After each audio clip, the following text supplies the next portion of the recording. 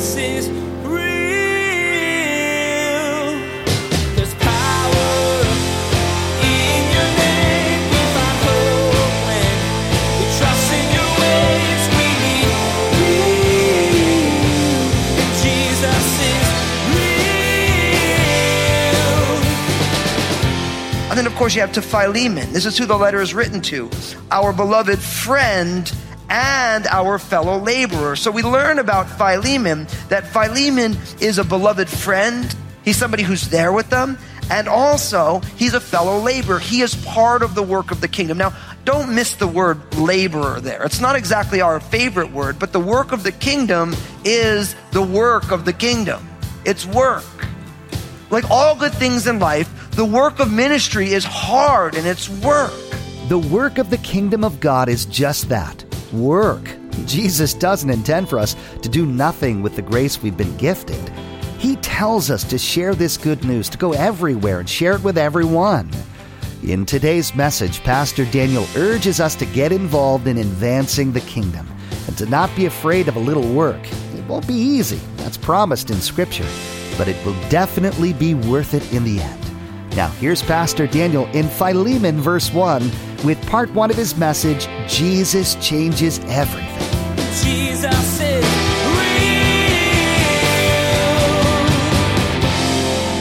Do you ever have something that seems so small, so inconsequential, but when you explore it more and you get deeper into it, you realize how extraordinary something can be? I remember the first time when I was in school and we started learning how babies were made in the womb. Don't worry, I'm not going to give you the birds and the bees talk today. That's for another day. But it starts with something so small. And I remember watching a time-lapse video of that fertilized egg and how it multiplied and multiplied. And then all this stuff happens. And you're just like, wow. It's extraordinary, really. It's almost mind-blowing when you begin to think about it. That something so small can become something so huge. And we're doing this series called Little is the New Big because we realize that in these little books of the Bible, they're small. They're only one chapter apiece. There's 5 of them.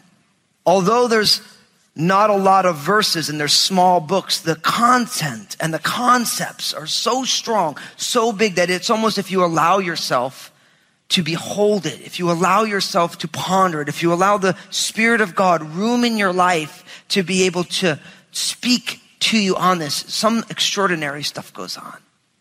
In a lot of ways, I'm wearing this shirt called Jesus Changes Everything. I'm wearing it for a couple of reasons. One, because it's one of the new Crossroads shirts and it's totally cool and everyone's like, hey, that's a great shirt, I gotta get one. And so you can get one here. But also, Jesus is exactly like that as well. I mean, growing up in a spiritually kind of nominal Catholic family, we didn't talk a lot about Jesus. Even when we would go to church, we didn't really hear, like, there was all this stuff, but I didn't understand any of it. And I remember when I first started wondering about who Jesus was. And little did I know that this, in the English, just 5 letters, J-E-S-U-S, this person, such what would be a simple concept, has absolutely overwhelmed my own life. And so I've entitled today's message, Jesus Changes Everything, because out of all of the 5 little books of the Bible that we're studying in the Little is the New Big series, the one that we're going to begin today is probably the one that most people don't understand why it's in the Bible, if they even know it's in the Bible at all. So we've already looked at the book of Jude, we looked at 2 John, and so we're going to start our 3rd book in this Little is the New Big series, the book of Philemon, or the book of Philemon, or Philemon, depending on how you dig syllabification. We realize that we don't have the divinely inspired syllabification, so you can choose the one you want. So open up in your Bibles to the book of Philemon. That's my chosen one. Most people are like, so there's a book called Philemon in the Bible? Yes, there is. So I want to get you there. So pull out those Bibles. I'm going to get you there. Now, the book of Philemon is pretty easy to find because in the New Testament, right, that last third of your Bible that tells about Jesus, you have the 4 Gospels and the book of Acts, right? These are all narratives. They tell the story of Jesus and then the story of the apostles. And then you have Paul's letters, right? And Philemon is the last of Paul's letters, right? So if you're looking through your Bible, it's right before the book of Hebrews. Now, some people believe that Paul wrote the book of Hebrews. Some people believe he doesn't, because the Bible doesn't say, as I always say, we're going to remain silent on who the author of the book of Hebrews is, because in the end of the day, we know the Holy Spirit wrote it through a person. Who cares who the guy was? Amen? Yeah, holla. Okay, so, but if you have strong feelings about who wrote it, then praise God, but my Bible doesn't say it, so you can make a case either way. But right before the book of Hebrews, there's this one chapter book called Philemon or Philemon. Maybe after service, you can tell me what your preferred syllabification is. But it's in between the book of Titus and the book of Hebrews. And if you're part of our online audience or you're part of Facebook Live, don't forget, open up another browser window and type in Philemon. And we're going to study this book. Now, again, people don't really know what's in the book of Philemon. If you know that it's in there, it's like, how many of you are like, yeah, the book of Philemon is like my life book in the Bible. Yeah, I haven't met one person in my entire Christian life who's like, this book, it just speaks my language. But I'm here to tell you that Philemon, as a book, it's deceptively powerful. Because for most times, I don't know anybody who even has a memory verse out of the book of Philemon. I've never actually had someone, this verse really speaking to me, Philemon chapter, verse 4. So it's like, it doesn't have all those things that you pull out, but it's deceptively deep. It's so seemingly like, what's the big deal, that we almost miss how profound this is. So I'm really excited over the next couple messages to be breaking this open with you, because I realize that for many people, they've never studied it before. And so without further ado, let's just jump right on in here.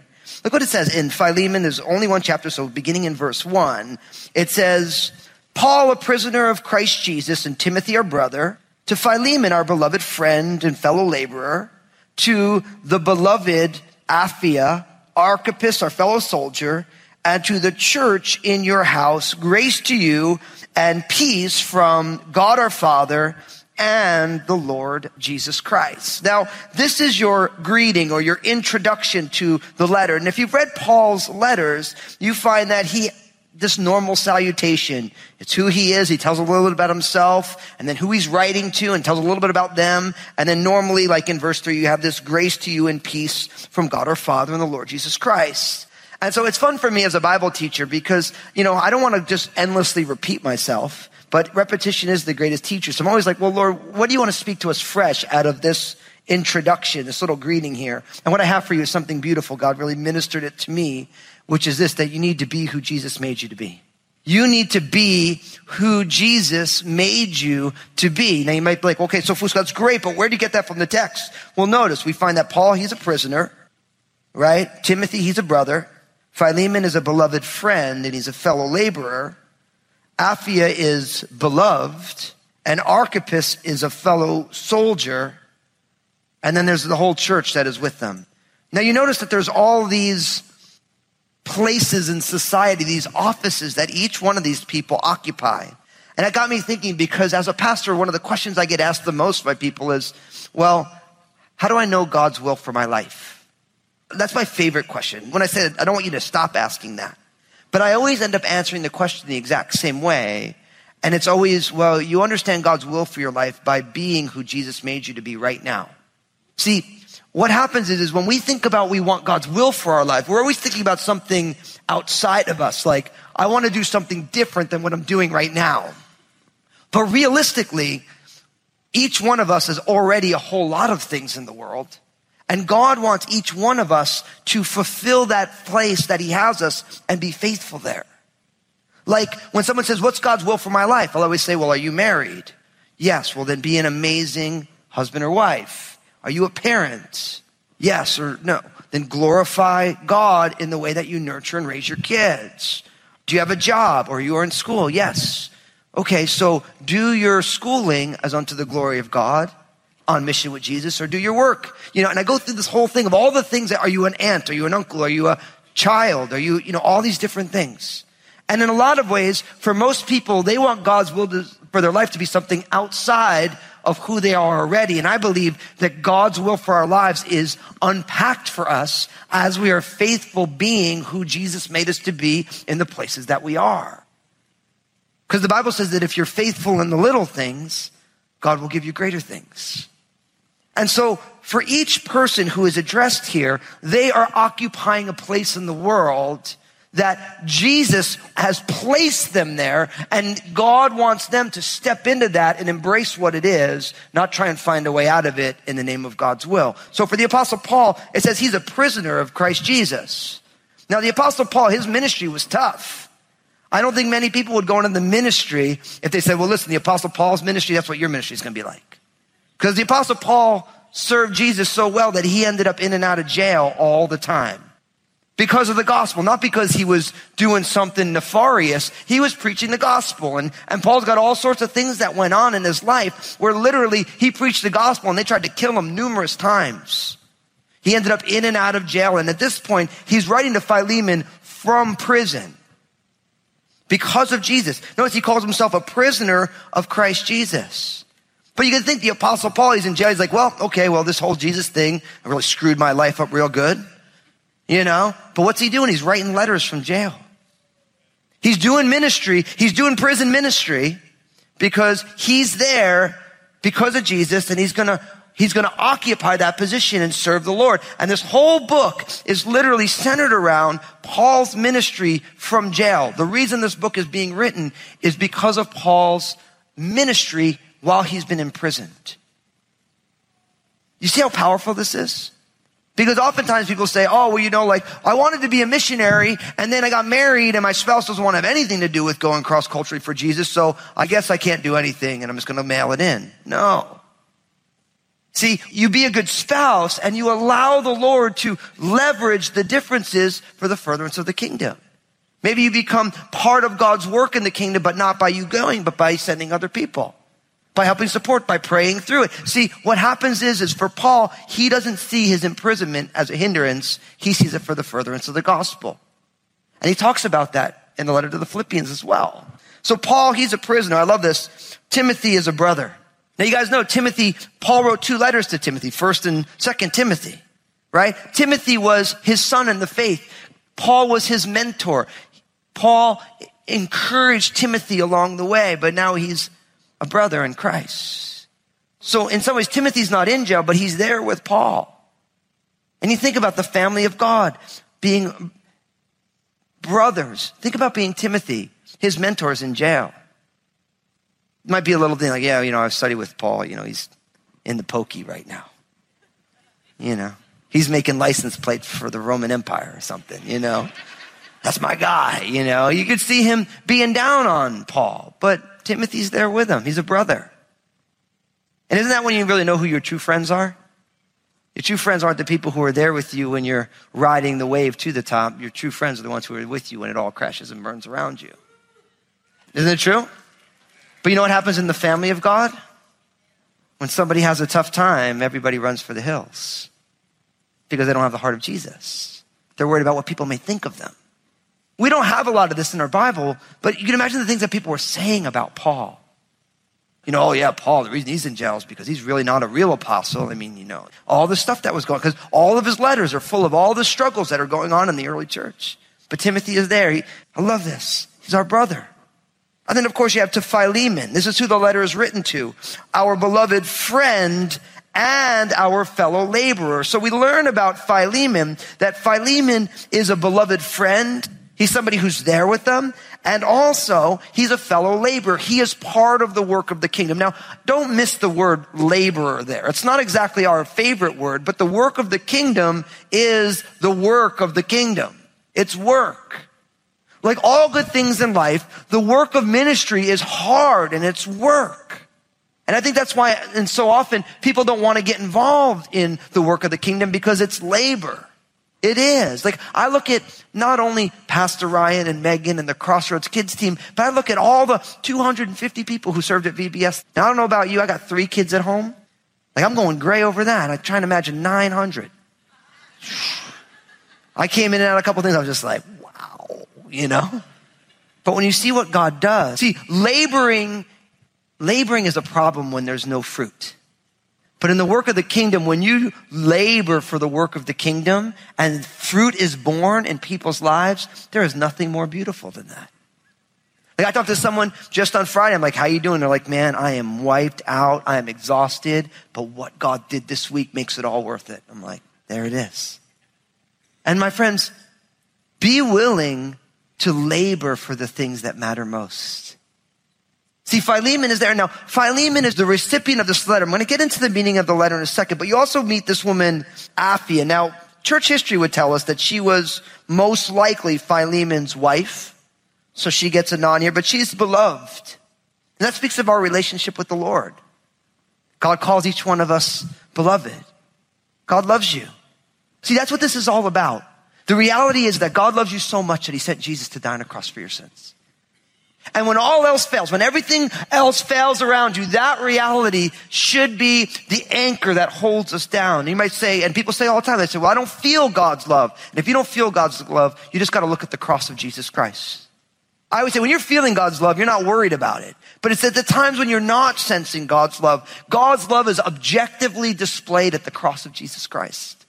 So on the moments when I wake up, those days when I wake up and I'm like, oh man, I have those moments. And I'm like, man, God, I'm a train wreck. How can you love me? God always says, Daniel, look at the cross. My love is displayed there for you. So in those moments when you don't feel it, when it's not subjectively experienced, objectively you look at the cross of Jesus Christ and you know that God loves you because greater love has no other than this, than a man laid down his life for his friends. Jesus died for us. I want you to get comfortable with that. Like put your name in there. The beloved, insert your name. People say, hey, what's your name? Say, I'm the beloved Daniel. People might be like, well, who do you think you are? I'm like, I'm a child of God. I'm the beloved one. It sounds a little bit pompous, right? You're like, yeah, don't use that, Fusco. But you know what? It's still true. It's like you're beloved by God. And get comfortable with that being who you are, because I'm here to tell you that when all else fails, that is who you are. That's who you are. You're beloved of the Lord. You're beloved of Christ. Just like Apphia. And then, of course, you have this other brother in here, Archippus. He's a fellow soldier. Now, it's another good reminder. Not only is the work of the kingdom labor, it's also war. I don't like using dramatic language just for drama's sake. And I realize that as somebody who's never served in our armed forces, I feel like, man, I can't really just like roll out like war language, because it's cool. But the work of the kingdom is a battle for the souls of people. And that battle rages every single day in every single sphere of every single one of our lives. Right now, there is a battle going on for your soul and my soul and your neighbors. And everything that goes on in the world is part of that battle that's going on. And I was just talking to someone, we created a new position called the pastoral apprentice. We had a number of guys who went through an interviewing process, and we brought one of these guys on. And I sat down with him and I said, hey, listen, you just have to realize that when you come to know Jesus, you switch teams in the battle. And when you start to serve, you find yourself in the infantry. And when you decide to go on staff as a pastoral apprentice, you just land on the front lines. And I'm like, so when bullets start flying in, remember, you signed up for this. And I say that because that's real. That's real. That when you step into there's a war going on, and it would be nice if we had like a dignified idea of war, but it's not. It's a battle. And I'm here to tell you the enemy of the souls of humanity doesn't play nice. He doesn't play by the rules of engagement. All he wants to do is steal, kill, and destroy God's glory and our joy. That's all he wants to do. Destroy lives. And so there's this battle that's going on. And Archippus, he's a fellow soldier. He's part of it. And to the church in their house, grace to you and peace from God our Father and the Lord Jesus Christ. I love verse 3. Grace and peace. We always say, I say this all the time. I never get bored of it. You cannot know peace unless you know God's grace. You have to realize that. You can give peace a chance, but if you don't have God's grace, you will never be able to truly be a peacemaker, because it is through God's grace that God fixes what it is that caused the lack of peace, and that is us and our rebellion against God and our lack of self-sacrificial love for other people. So grace has to come before peace. It's always grace and peace. It's never peace and grace. You need God's grace first so that you can come to peace with God and experience the peace of God. That's why we always put Jesus first. And many of you, even right now, you are trying to be at peace in a situation, but you're trying to do it without first leading with the grace of God. God's riches at Christ's expense, the finished work of Jesus. And you're finding that you can't get there because you have to lead with grace. The way God has treated you in Christ, now you seek to pass that along to somebody else. And then you can be a constructive peacemaker. Because you know it's hard when you're trying to make peace, but you're not leading with grace. And in your attempts to make peace, you're just making more destruction. We've all had that experience, haven't we, in some ways? Where you're like, yikes, but that's the way it goes. Grace has to lead this because God's grace comes first and God's peace is the fruit of God's grace. So Paul and Timothy are writing to Philemon. Now, what's this book about? And I want to give this to you up front because I think that this is super important. Really what you're going to find is that while Paul was in jail, there was a runaway slave named Onesimus who comes to know Jesus. And Onesimus ran away from Philemon. And Paul wants to send Onesimus back to Philemon. But what's amazing is, and I never thought about this before. When I was a young pastor, I used to spend a lot of time with about a 74-year-old Orthodox Jewish man named Chaim Kalkstein. I've talked about him before. Became a good friend of mine, and we would sit in the Starbucks in downtown New Brunswick, New Jersey, and we'd yell at each other about Jesus. And it was really fun because, you know, Chaim he's an amazing guy, but he used to call me pastor after a while. He's like, Pastor Daniel, can you come to the church? He was one of the first people to start coming to the church that I started in New Brunswick. And he'd say, he's like, all you Christians, you try and share about Jesus with the Jewish people. You're too nice. Argument is our love language. You know what I mean? And so we'd be sitting there and he'd be drinking his espresso and I'd be drinking my whatever I was drinking and we'd be fighting and and he's like, and he loved it. He's like, I feel loved by you. Right? And so we had this great relationship. And he spent about 2.5, 3 years with me in New Brunswick. And then he actually made Aliyah, the right of return. He moved back to Israel. And Lynn and I and Obadiah, we went and visited him. He lived outside of Jerusalem in Talpiot. And it was really super fun because I remember one day he's like, the Apostle Paul broke the law. I'm like, well, yeah, that's why he believed in Jesus. He's like, no. The book of Philemon, the fact that's even in the Bible is bad. And I'm like, really? Why? And then he took me to Deuteronomy chapter 23, verses 15 and 16. Listen to what it says. You shall not give back to his master the slave who has escaped from his master to you. He may dwell with you in your midst, in the midst which he chooses within one of your gates, where it seems best to him. You shall not oppress him. Jesus is Pastor Daniel introduced us to the book of Philemon in today's message. Philemon and others mentioned in this short New Testament letter were all workers for the advancement of the kingdom of heaven. Jesus intended for each of his followers to jump into doing his work, being his hands and feet on earth. This extends to us as well. We are called to labor for the kingdom, to go forth and share the gospel. I want to thank you so much for listening to the Jesus is Real program. And I realize that there are many of you, you're not a born-again follower of Jesus. You've never put your faith and trust in Jesus. But as you've been listening, you've been saying to yourself, I want to begin to follow Jesus. I want to help you do that right now. We're going to pray a simple prayer that just acknowledges who Jesus is in your life. So if that's you, if you're saying yes to Jesus for the very first time, pray this prayer with me. Say, Jesus, I'm giving you my life. Thank you for saving me. I believe in you, your life, your death on the cross, and your resurrection. Forgive me of my sins. Fill me with your Holy Spirit. And I ask it in Jesus' name. And we all said together, amen. For those of you who just received Jesus as your personal Lord and Savior, I'm so excited for you. I want to know that you did it though, because I want to help you take your next steps with him. So pull out your mobile phone, text the word SAVED to 51400, SAVED to 51400, and my team will get in touch with you. We want to get some more resources in your hands to help you on this journey. Now my team, we want to share some stuff with you, so don't go anywhere. Thanks, Pastor Daniel. You know, the Bible says that when one person comes to Jesus, the angels in heaven rejoice. And we rejoice with them today if you just prayed that prayer with Pastor Daniel. Again, to receive some resources that are going to help you in this new journey with Jesus, take out your mobile phone right now and text the word SAVED, SAVED, to 51400. Next time on Jesus is Real Radio, Pastor Daniel will talk with us about how grace and love need to be the most important part of our message. If we approach sharing the gospel without those two elements, we'll alienate people and cause more harm than good. Jesus changed how people approach the Father when he came to die for all humanity. While we need to tell the truth, we need to do it in love. You've been listening to Jesus is Real Radio with Pastor Daniel Fusco of Crossroads Community Church. Pastor Daniel will continue teaching through his series called Little is the New Big. Until then, may God bless.